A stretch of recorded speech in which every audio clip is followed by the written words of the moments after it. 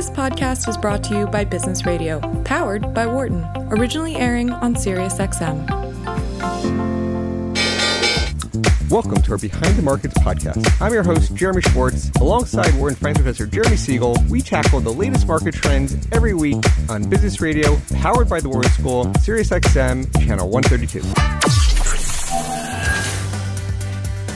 Welcome to Behind the Markets here on Business Radio, powered by the Wharton School.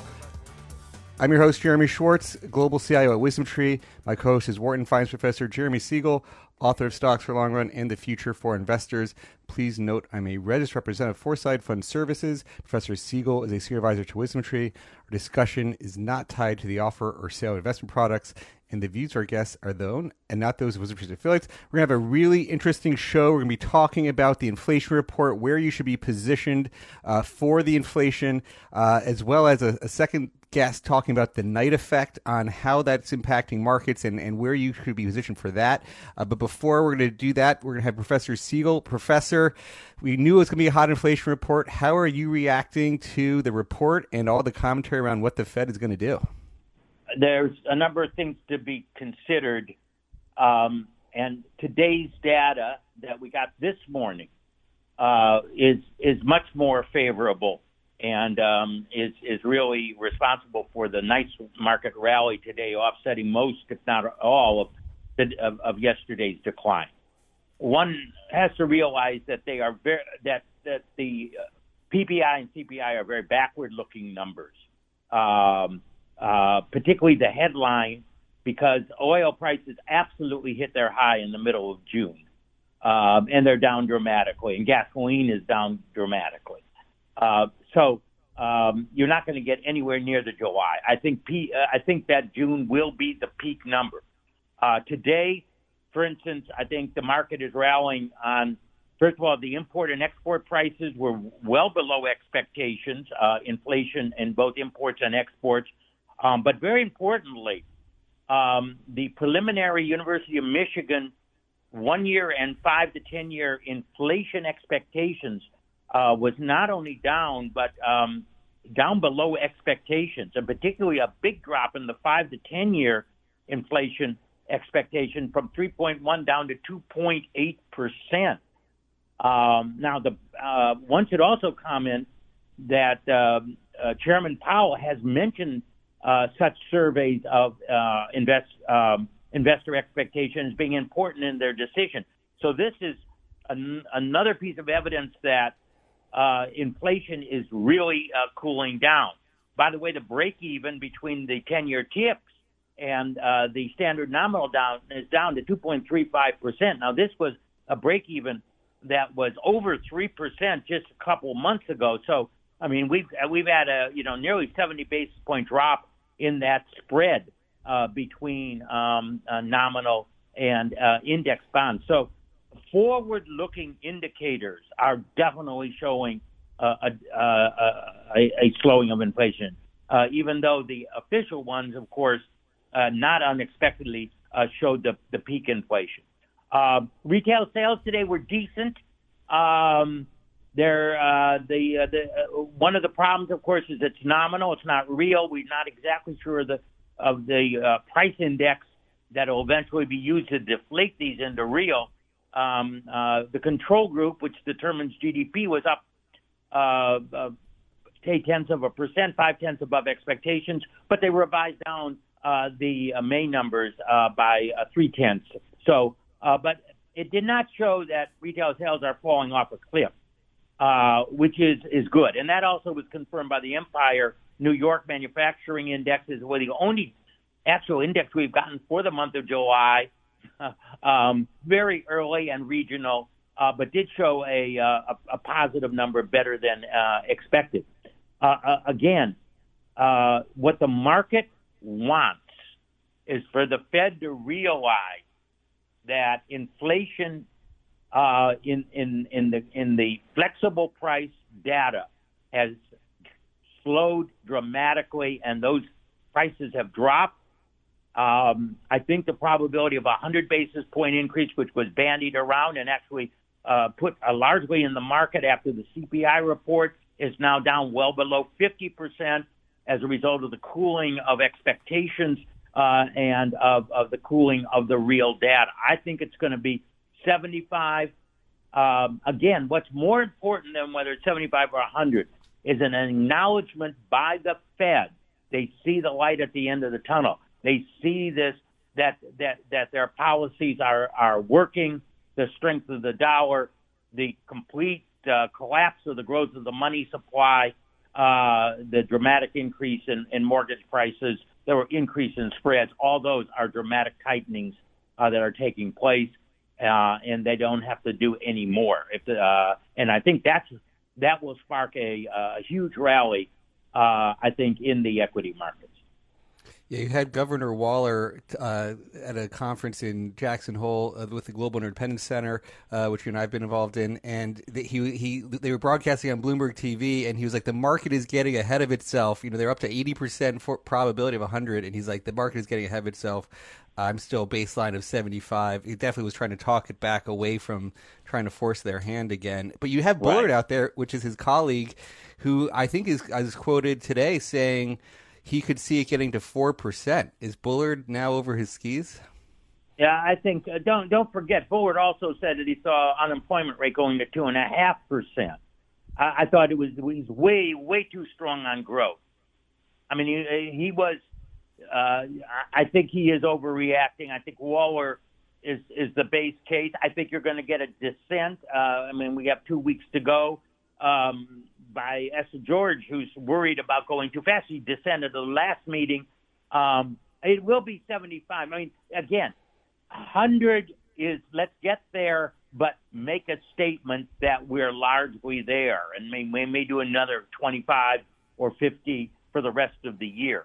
The market is positioned for, a very aggressive Fed. They're worried about that. They're worried about driving the economy into a recession. The initial estimate of this quarter that I get from S&P Global, which owns ISH Markets, is a measly 1.2%. Of course, we've had no real data. They also say minus 1.8%, minus 1.9% for the second quarter. We already had a big negative quote first quarter. The slowdown is here. Again, wages will be the last. We saw a tick up, by the way, definitely a tick up of the weekly claims. It began to tick up last couple of weeks. Also another tick up. I think Bullard is overreacting after having underreacted before. The only thing that, in my opinion, would be to justify is let's get the medicine in there, but it has to be with a statement that we're near the end, and that they see signs of cooling. If you see that in the statement, we see signs of cooling, and we'll continue to monitor. It's not that will encourage the market. The market is most worried about Bullard over people like Bullard perhaps overreacting to past data and not factoring into current data, which will continue to show inflation in the official data, as we have spoken of for many, many weeks and months on our show. Well, Professor, thanks for kicking it off. I know this is going to turn to earnings season soon. We're getting some good positive numbers. We'll talk about that with our guest here, but thanks for kicking us off to start the show. Absolutely. Thank you. Bye. Have a good weekend. We're going to be talking with John Davi, the CIO of Astoria Advisors. John is a return guest of the program. John, welcome back to Behind the Markets. Great to be here, Jeremy.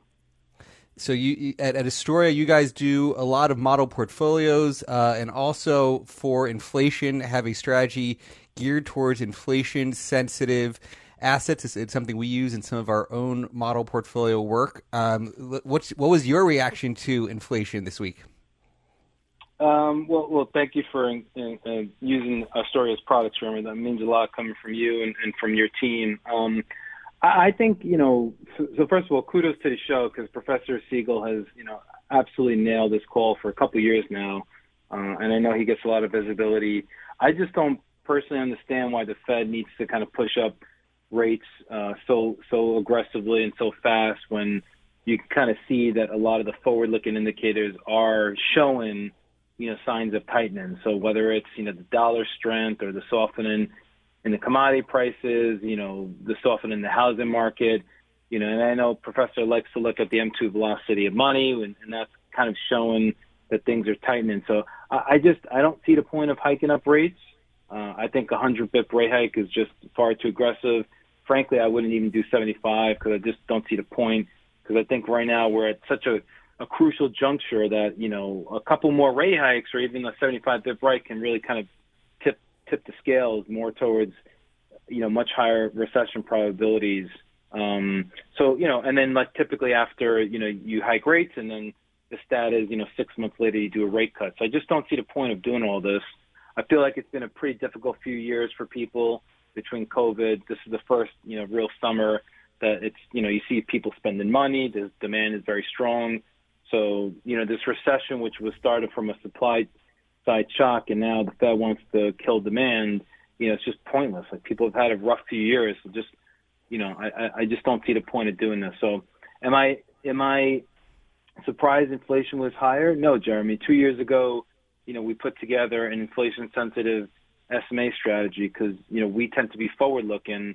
And, when you started seeing all the supply chain shocks, all the stimulus being thrown out there from globally, it was pretty obvious that, there was going to be a lot more demand, a lack of supply. So Economics 101 says prices go up. So, that worked well. And the story's been ahead of the call, but obviously we can't keep going up in terms of like higher and higher inflation prints, right? Because that's just not good. So our argument now at Astoria as we pivot is that, okay, inflation will be structurally higher for years to come. So we still think it's worth owning inflation sensitive assets, but we're with Siegel and thinking that the high watermarks are behind us, and now we need to think about how to position a portfolio going forward for what could still be a high inflation environment and potentially higher recession risks. Well, let's talk about a few of those areas. So certainly today you've got the early season of earnings season is bank reports, and it's sort of the first one this morning was Wells Fargo, and the headlines were they miss estimates or they had higher loan loss reserves, and then you had Citigroup come out with a monster beat. It stocks up 10%. Financials are leading today after a tough period. They're sort of expecting negative profit growth. What's your read on what you're seeing from financials today generally? I know that's part of the inflation-sensitive basket that you put together. Yeah, and I think we want to be diversified because not all sectors, kind of respond, accordingly to the inflation story. But, I think banks are basically just trading based on the yield curve and elevated, recession risks. So I think that's why you see bifurcation. But, I think there's, you want to be more kind of global and more, across different sectors. But, the bigger picture story with earnings is that probably estimates are way too high. Whatever the stat is, analysts are expecting a 10% increase or upwards of 10% increase in earnings, which seems unrealistic. And frankly, they always start too high and then they always derate, as the year goes on. So, all the research historically that I've looked at says, in a recession, earnings can go down, upwards of 20%. And that, hopefully doesn't happen in this. My base case is that there's still not some DEFCON 5 recession, but it's more of a mild recession. But, no doubt we're going to have a decline in profits and a decline in earnings. And, as we get close to the end of the year, it's probably going to be nowhere near, up 10% for the year. But, as you said, Citigroup, I think it's having one of the strongest days ever. And, it speaks to being more kind of active, in my opinion. I think way too much money was put into passive. I think it's distorted valuations. And I think there's no better time to be an active manager as you have, literally a world of opportunities to kind of pick and choose what sectors and asset classes you want to be in. I tend to like energy more and materials more, just because I think there's like a bull case, 3 to 5 years out where I think, energy stocks, material stocks have been ignored. It's kind of been caught up in its ESG movement, which I think is being unwound. And, I think as a country, we've ignored, U.S., energy material stocks for way too long. And I think there's, A lot of these companies are profitable now. They pay back dividends. There's a pretty strong shareholder yield component. So, I think financials is kind of lower on the preferred list in terms of like all the inflation-sensitive assets. The energy sector has had a really big pullback of late. How do you think about what's going on in that move? You got sort of on our show we've had people like Ed Morse, who's the Citigroup strategist, who's probably the biggest bear out there, calling for 65 oil in a recession. And then there's a lot of people on the structural bull thesis as well. Like how do you weigh what's happening of late?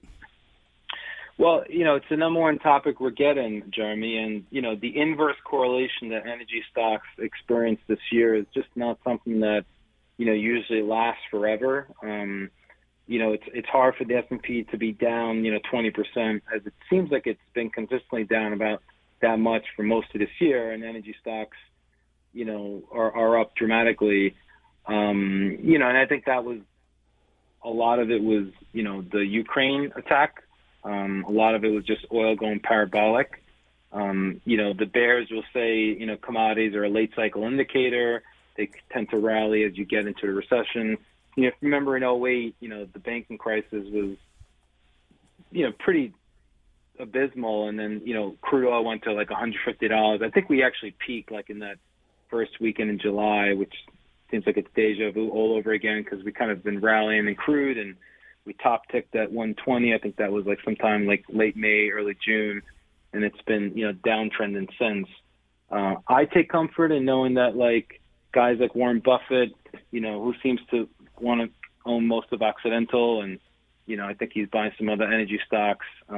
He's being fairly aggressive, so I think that's pretty comforting because obviously it's still a good value play. I think the fundamentals in energy stocks are still very attractive. Whether you look at like quality metrics, growth prospects. I just think like, for 10 years we ignored energy. So much money went into from venture capital and private equity into like tech, cryptocurrencies. We basically ignored the energy sector. I think there was this idea that like maybe, electric vehicles, but, it's not easy for people to just go out there and buy another electric vehicle. And, I think these companies have shored up their balance sheet. I think they paid dividends. It's a nice, attractive yield. The shareholder yield component is attractive. So I think on a longer-term structural basis, I've seen periods, Jeremy, in my career where energy stocks trade at 25 times multiple. You're talking about now after this downturn in the last 6 weeks, 5-6 PE ratio. So, I think that's, pretty attractive. And I think that, if you're a long-term strategic investor, it's still good to own, any inflation-sensitive assets. And, we just think that at Astoria that it'll be with us for years to come. And it's a nice balance, too. That's the last point to make, and I'll hand it over to you, Jeremy, is that, most of that 60-40 model portfolio still has, a tremendous amount of tech growth elements to it. And, energy stocks, material stocks, they just don't have a large representation in that portfolio. We're talking with John Davi, CIO, founder of Astoria Portfolio Advisors, about the inflation report, some of his inflation-sensitive thinking. John, it's a great point. I mean, that is exactly how we've thought about adding in a model portfolio sense of, you have your standard 60-40, but you need diversifiers, and sort of the bonds are not providing that diversifier that they used to, and so you need alternatives. I know you've been thinking about adding alternatives to your own model portfolios, and we've thought of trying to have sort of like a 20% allocation in a 60-40 construct. How are you guys thinking about including alternatives and the inflation sensitive? Is it part of the core? Is it part of the alternatives? How do you think about it? So very good question. And, I would say that it's been coming, in the alternative bucket. So what we've tried to do at Astoria Portfolio Advisors, and this is actually since the firm opened up over 5 years ago, is to have an allocation across stocks, bonds, alternatives, have the commodities in the portfolio. As somebody that's been in the markets now for 25 years, I just know that it's not realistic that just stocks and bonds are going to be the driver of your portfolio And I really think, I somewhat blame the ETF community because I think, when you have these like zero cost index funds, like I know why advisors should use it, but when you offer them for free, they're like literally zero cost, it creates this illusion that like, so much money went into it. It drove up valuations. You buy the same stocks, in the index, and then, the advisors think that that's a good portfolio. And oh, by the way, over that 10-year period, you had, massive, QE. You had the Fed that basically provided the floor to financial assets. So 5 years ago when we started, I said, look, I just know that this is not realistic and that we will have periods of volatility.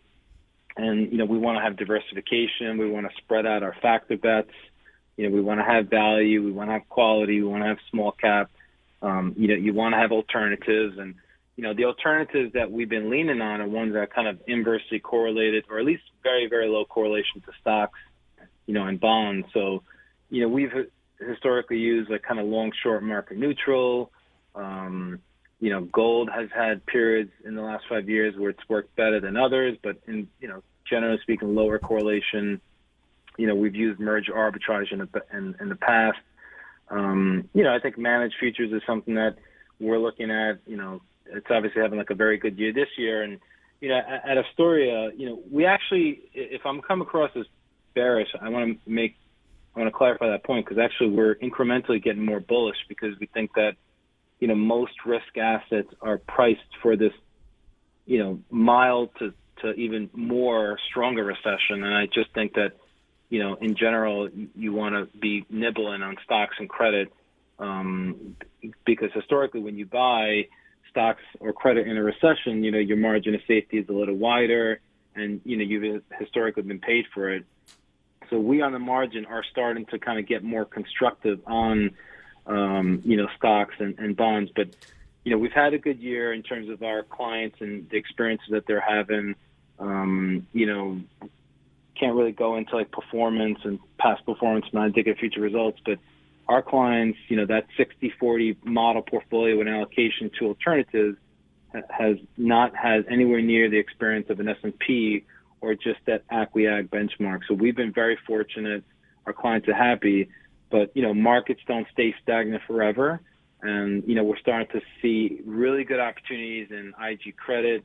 I think high yield bonds, we haven't owned this stuff in like 5 years because we didn't think the risk reward was attractive, but, alternatives, we'll always have that in our portfolio, but even those alternatives we're starting to think about and change and evolve because, there's just other opportunities that we like I just said, managed futures, yeah, which looks interesting.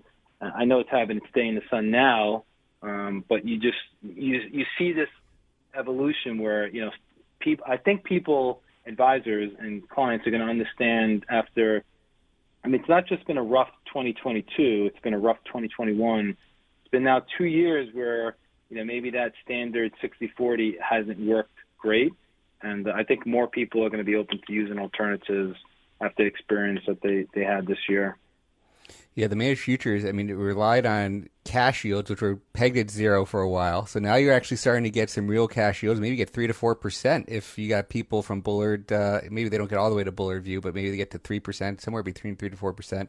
And then they have a lot of commodities, and they'll ride the commodity trend. They can short bonds on different ways. So I think that is it was a time where there was not a lot of real trends in the market. It was one way higher in equities or some chop in different trend signals. So I think I agree when we're building some of these alternative strategies, managed futures are definitely, we agree, a key component of what we're doing there.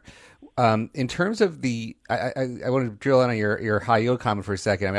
You're definitely starting to see some people say, I've been looking at some yields of 8% plus. You had over 5% credit spreads in high yield. And certainly you'd say if you're going to have a real significant recession, there's going to be further widening of those spreads. But is there a trigger for you? Is it just a concern on how far into a recession you're going to get marked down on that? How are you thinking about that high yield opportunity? Well, I start with I think 08 was a game changer. In the option world, put skew was created after the 87 crash, and people realized that there's this massive left tail risk. And I know your next guest Bruce is going to be talking about some of this left tail risk. But, like I think so 87 was a game changer. Then there was this put option skew, left tail was taken into consideration. I still think that is, 2008 was a game changer for corporations, in terms of how they manage their businesses. And, I think like corporate balance sheets are much more stable. I even think for individuals, they learned 08. I always said like in 08, I worked at a bank and we were acquired, in the 11th hour. And I remember scrambling around to like move my money across banks because I knew that was basically the low. And I feel like 08 was a game changer, not only for corporations but for individuals, and everyone's did a much better job of managing their balance sheet. So I don't see a lot of default risk. In fact, this is the bigger comment about I think recession risks are elevated, but we're not going to have some DEFCON 5 recession. So I just think you're getting paid now to own high yield credit. 8% high yield credit seems pretty good.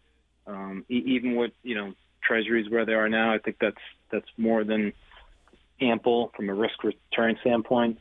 So between that and investment grade corporate bonds, if you don't want to be as aggressive, these are just opportunities we just hadn't seen in 10 years.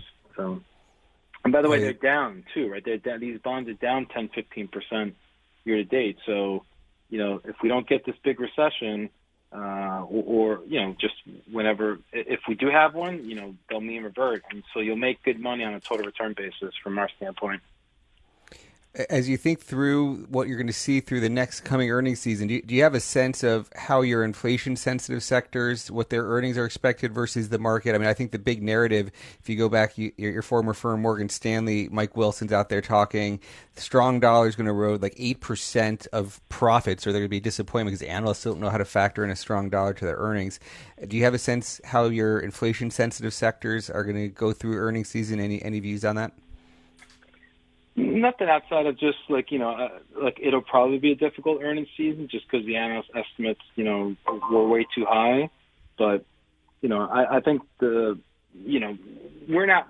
tend to be more like macro top down across asset classes. I mean, we like the sector on the long term structural basis, so we would never say okay, we're less bullish on energy now because of what bad earnings season. Like if you look at the body of work of these energy companies over the last couple of years, I mean, they've been doing much better on an earnings standpoint.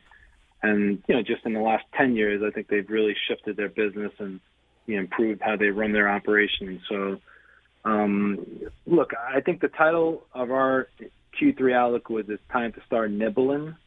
Like the key operator word is start and then nibbling on both stocks and credit. We didn't say like it's time to back up the truck, but just because I think that this summer could be a little bit squirrely because of illiquidity and, but I am comforted from what the professor said and just today's numbers. I think like we've had a very constructive 2 days of trading in the market. And I just, everyone needs green shoots, right? Everyone needs these silver linings. So I'm encouraged with these governors. I think it was yesterday saying like, we don't need to go 100 bips. So I'm not sure, Jeremy, but I think we're very close to peak Fed hawkishness, peak negative sentiment, peak outflows. I know Eric Balchunas has been tweeting out charts showing like we've already exceeded like the March 2020 outflows, like for mutual fund and ETF world. I mean, March 2020 was a pretty bad year. Actually, it was the whole entire year. Like we've already exceeded that. So it just feels like, the worst should be behind us. So that's why we're starting to say, like, regardless of, like, one bad earnings season, let's start to, like, roll up our sleeves and start to allocate. And then, our inflation sensitive is a portion, a part of a larger multi-asset portfolio. So, again, we want to start, like, I'll give you the forward-looking views on our side, Jeremy, is that, all these opportunities that we now see, whether it's, managed futures, different alternatives, I think, when the profit cycle deaccelerates, you do get this rotation back towards growth. So I think value can still work, but like we at Astoria don't need to be massively on the way tech and growth, which we have been for the last, year. I think we can be more balanced out. So we're starting to think about how to position a portfolio for the next 12 to 18 months. And those are some of the forward-looking moves that we're looking to make and starting to make for some of our risk managed strategies. Very good, John. Well, thanks for being with today. Very interesting discussion. Thank you so much.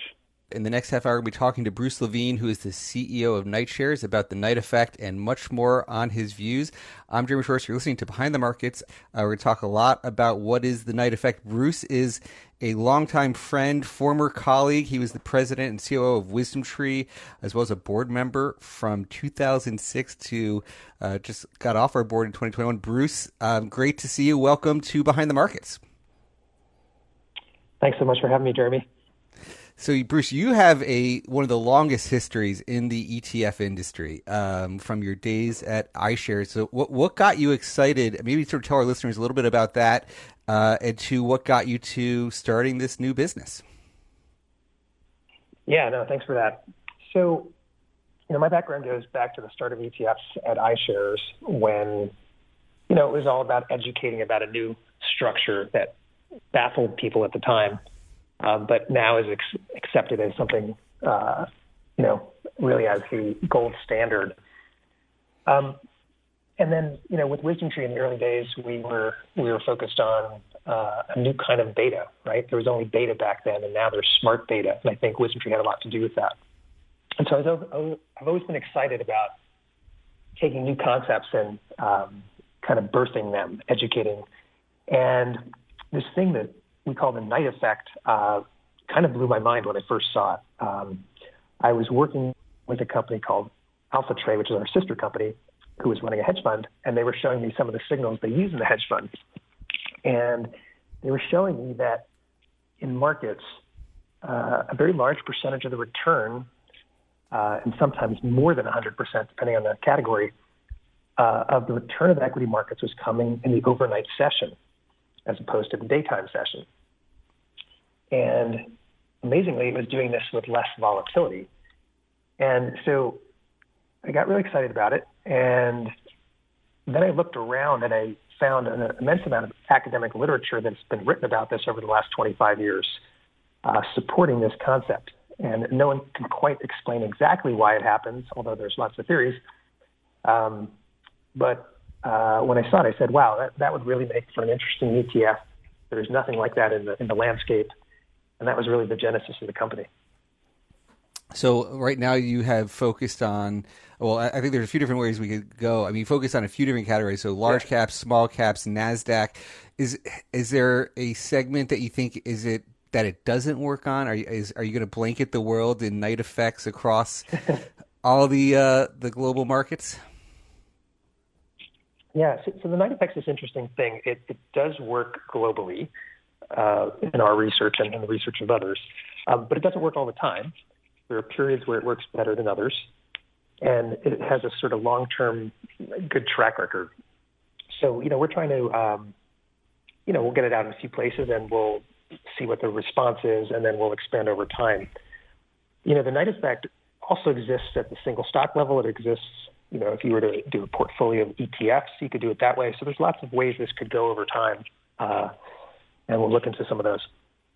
Is your expectation that it can get you close to, how do you think about framing the opportunity? Is it close to like the market returns in these segments with less volatility? Is it, you said in some cases it could be more than the market's return. How do you think about how people should frame this versus a standard S&P 500 or Russell 2000 type basket?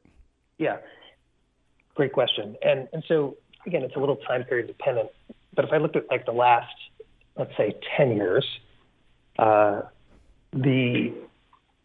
just give you some numbers here. The return on the S&P was in the sort of 13-14% range, and about 9 and change came in the night session. And the volatility of that was, call it 2/3 of the volatility of buy and hold. So that becomes sort of a good risk-adjusted trade. And over the last 5 years, almost all of the return of the S&P 500 has come in the night session. So it just kind of depends on the time period. In the case of the Russell 2, we found over 10 years that the day session was negative. And so more than 100% of the return was coming in the overnight session. So there you have a really interesting play that could be used as an absolute replacement for an existing Russell 2 position, and as well as a risk-adjusted trade because the volatility is lower overnight as well. So you said there's a number of theories of why this could be working. And certainly you see it on a day like today. You have earnings season. People are reporting, you have people reporting after the bell or before the market opens. And so all those things happen and move before the market opens. And then sort of the activity during the day will either wash it out or whatever. Is it because of those type of activities that's where all the major things happen, or what other things are you think causing this thing to go into effect? So, there's sort of three main buckets of reasons about why this happens, and one is related to what you're saying, which is news flow. So, certain news flow happens when the markets are closed, particularly like M&A, which is very positive for markets, and then earnings, which on balance is positive for markets, even though individual companies blow up. So that's the first. And so you have to be invested to catch those. The others are more structural. There seems to be a de-risking that happens at the institutional level, which sort of intuitively makes sense to you if you have ever been on a trading desk or anything. And the market makers and the people that are doing things intraday to try to work between the bid and the ask, that's their business, but their business is not to go home with inventory overnight and take risk. So there's this tendency to flatten out over the course of, by the end of the day among the trading community that seems to leave something on the table.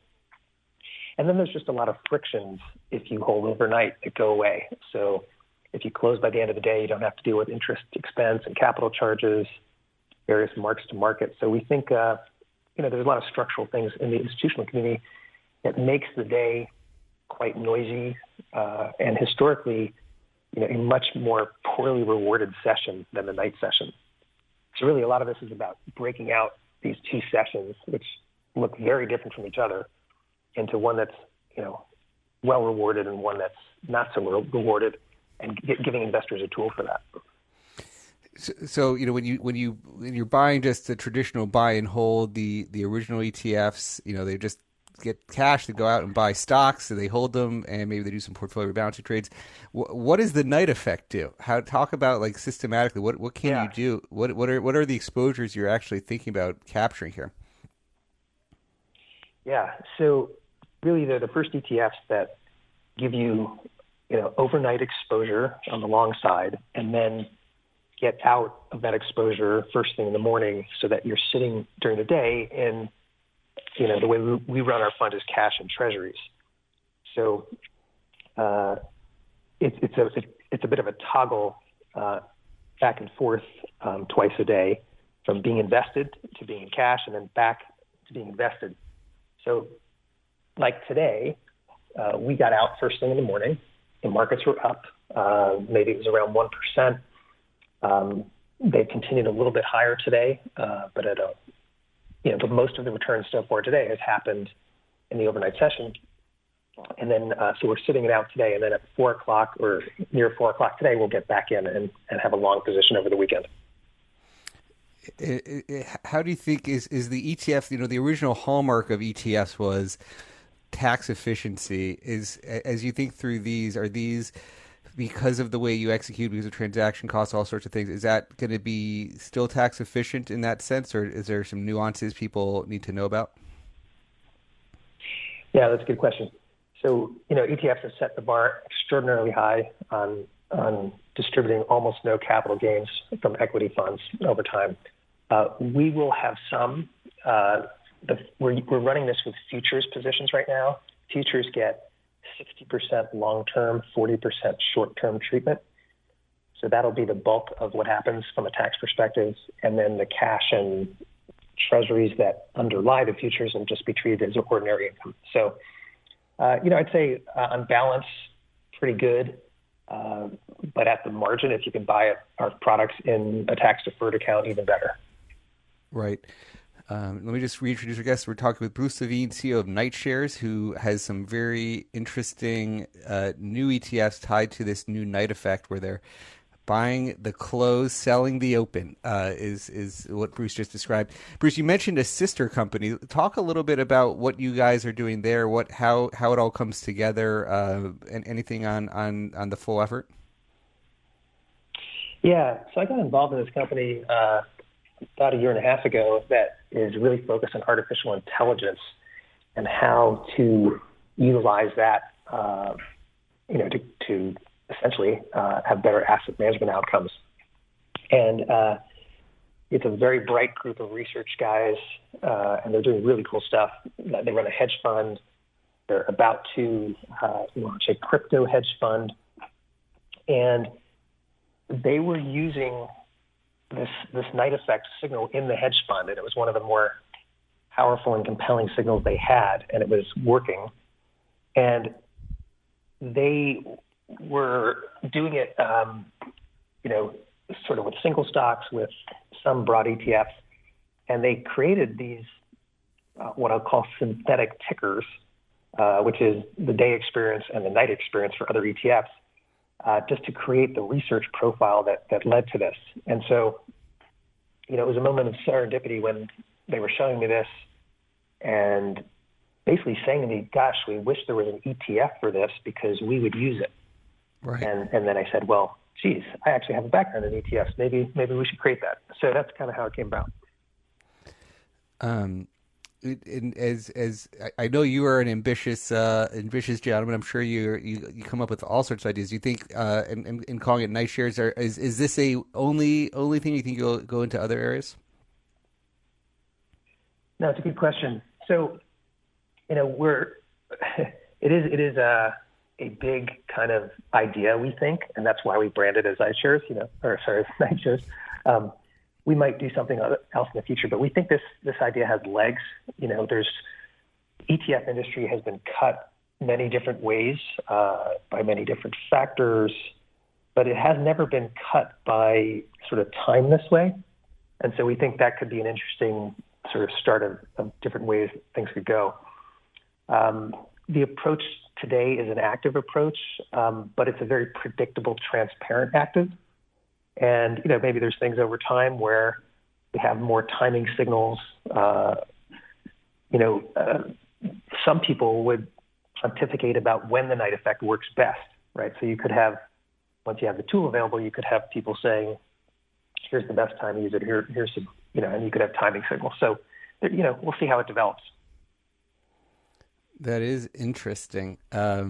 The day effect versus the night effect. Is there anywhere that you found that the day effect was stronger than the night effect, or is it always the night effect? You mentioned the time periods; it could be different, but any other markets? So, I don't have all the numbers around the world in front of me, but It was surprising how dominant and persistent it was literally around the world. So, if you were an investor in Tokyo, buying the Tokyo close and selling the Tokyo open, you had a good part of the return coming from that. And so, but then when you break it down in terms of timeframes, it gets, more of a distribution, let's say. So let me give you a couple examples of time periods. So in 2018 in December, when you had the Fed taper tantrum, the markets were down something like 23% in the month of December. And if you looked at just the night performance, it was basically flat. So the entire downturn was coming during the day session. And flip side was Q1 2020 with COVID. If you remember, the news started out of China, about lockdowns, and then it would go to Europe about infection rates. And by the time it got to the U.S. market, the markets were opening down. So most of the return in Q1 2020, or the downturn, happened at night. And then it turned out in the second quarter of 2020, when the markets rebounded, most of that also happened at night. So it goes through these phases, and but over time it has this persistence. So that makes it sort of interesting from an investing standpoint from two angles. One is it seems to have these nice risk-adjusted returns over time. It makes it kind of a long-term hold in a portfolio where every other asset people own is 100% exposed to the night and 100% exposed to the day. You could sort of tweak that using our product. And then the second application being, a bit more of a trading product when you think the market's in one of these moods where the news flow is affecting the day or the night session differently. Well, your comment, I just started. My mind was wandering, but when you talked about the crypto hedge fund, and the crypto market being open like 24/7, and there's all these sort of memes out there, like what the weekends are. A lot of the crashes happen on the weekend. Do you have is this part of the crypto hedge fund in where things go there? Do you think it applies to the crypto markets in terms of what unique elements of the crypto hours? It's a good question. I don't know everything that's going into the crypto strategy. The goal of it is to sort of participate in the upside and sort of protect your left tail. But I've talked to those guys about the night effect in cryptos, and what they say is, it's again a little harder to isolate since there's no close. It's a 24/7 market. But if you look at trading patterns, hour by hour, there are definitely some intriguing things going on that have to do with, when traders are engaged from a geographical basis, really. Yeah, I can see that being very interesting. I mean, I wonder if the traditional markets will ever adopt some of that mentality. I mean, there are standard exchanges. Why do they have to close? Do you think the New York Stock Exchange or just not trading on exchanges would eventually change the traditional finance, TradFi? Yeah, it would certainly change. For the night effect, it would certainly have an impact if markets never closed, essentially, because we think that a lot of what's causing it is this structural, these structural things that have to do with the 9:30 to 4 New York market. But it's pretty hard to think about a fund world that's 24/7 because you have to stop it at some point and kind of nav on a fund, and there's this cycle that's in place for all these things, and for all these other frictions that I mentioned earlier about charging for interest and capital, and so. We don't see any of that going away anytime soon, even if, trading itself becomes a little more expensive after hours. Yeah, no, it's a fascinating. There's a lot of memes out there about when things sleep and why it's going to bed. It's a very interesting set of things. Yeah. What else? Jeremy, just speaking about that, you said memes. One of the strongest night effects we saw was in meme stocks themselves. So if you looked historically at some of the names that were in that space, a year ago, really, really large percentages of the returns were coming in the overnight session and negative during the day. So that's an extra interesting set of stocks to be looked at. Indeed.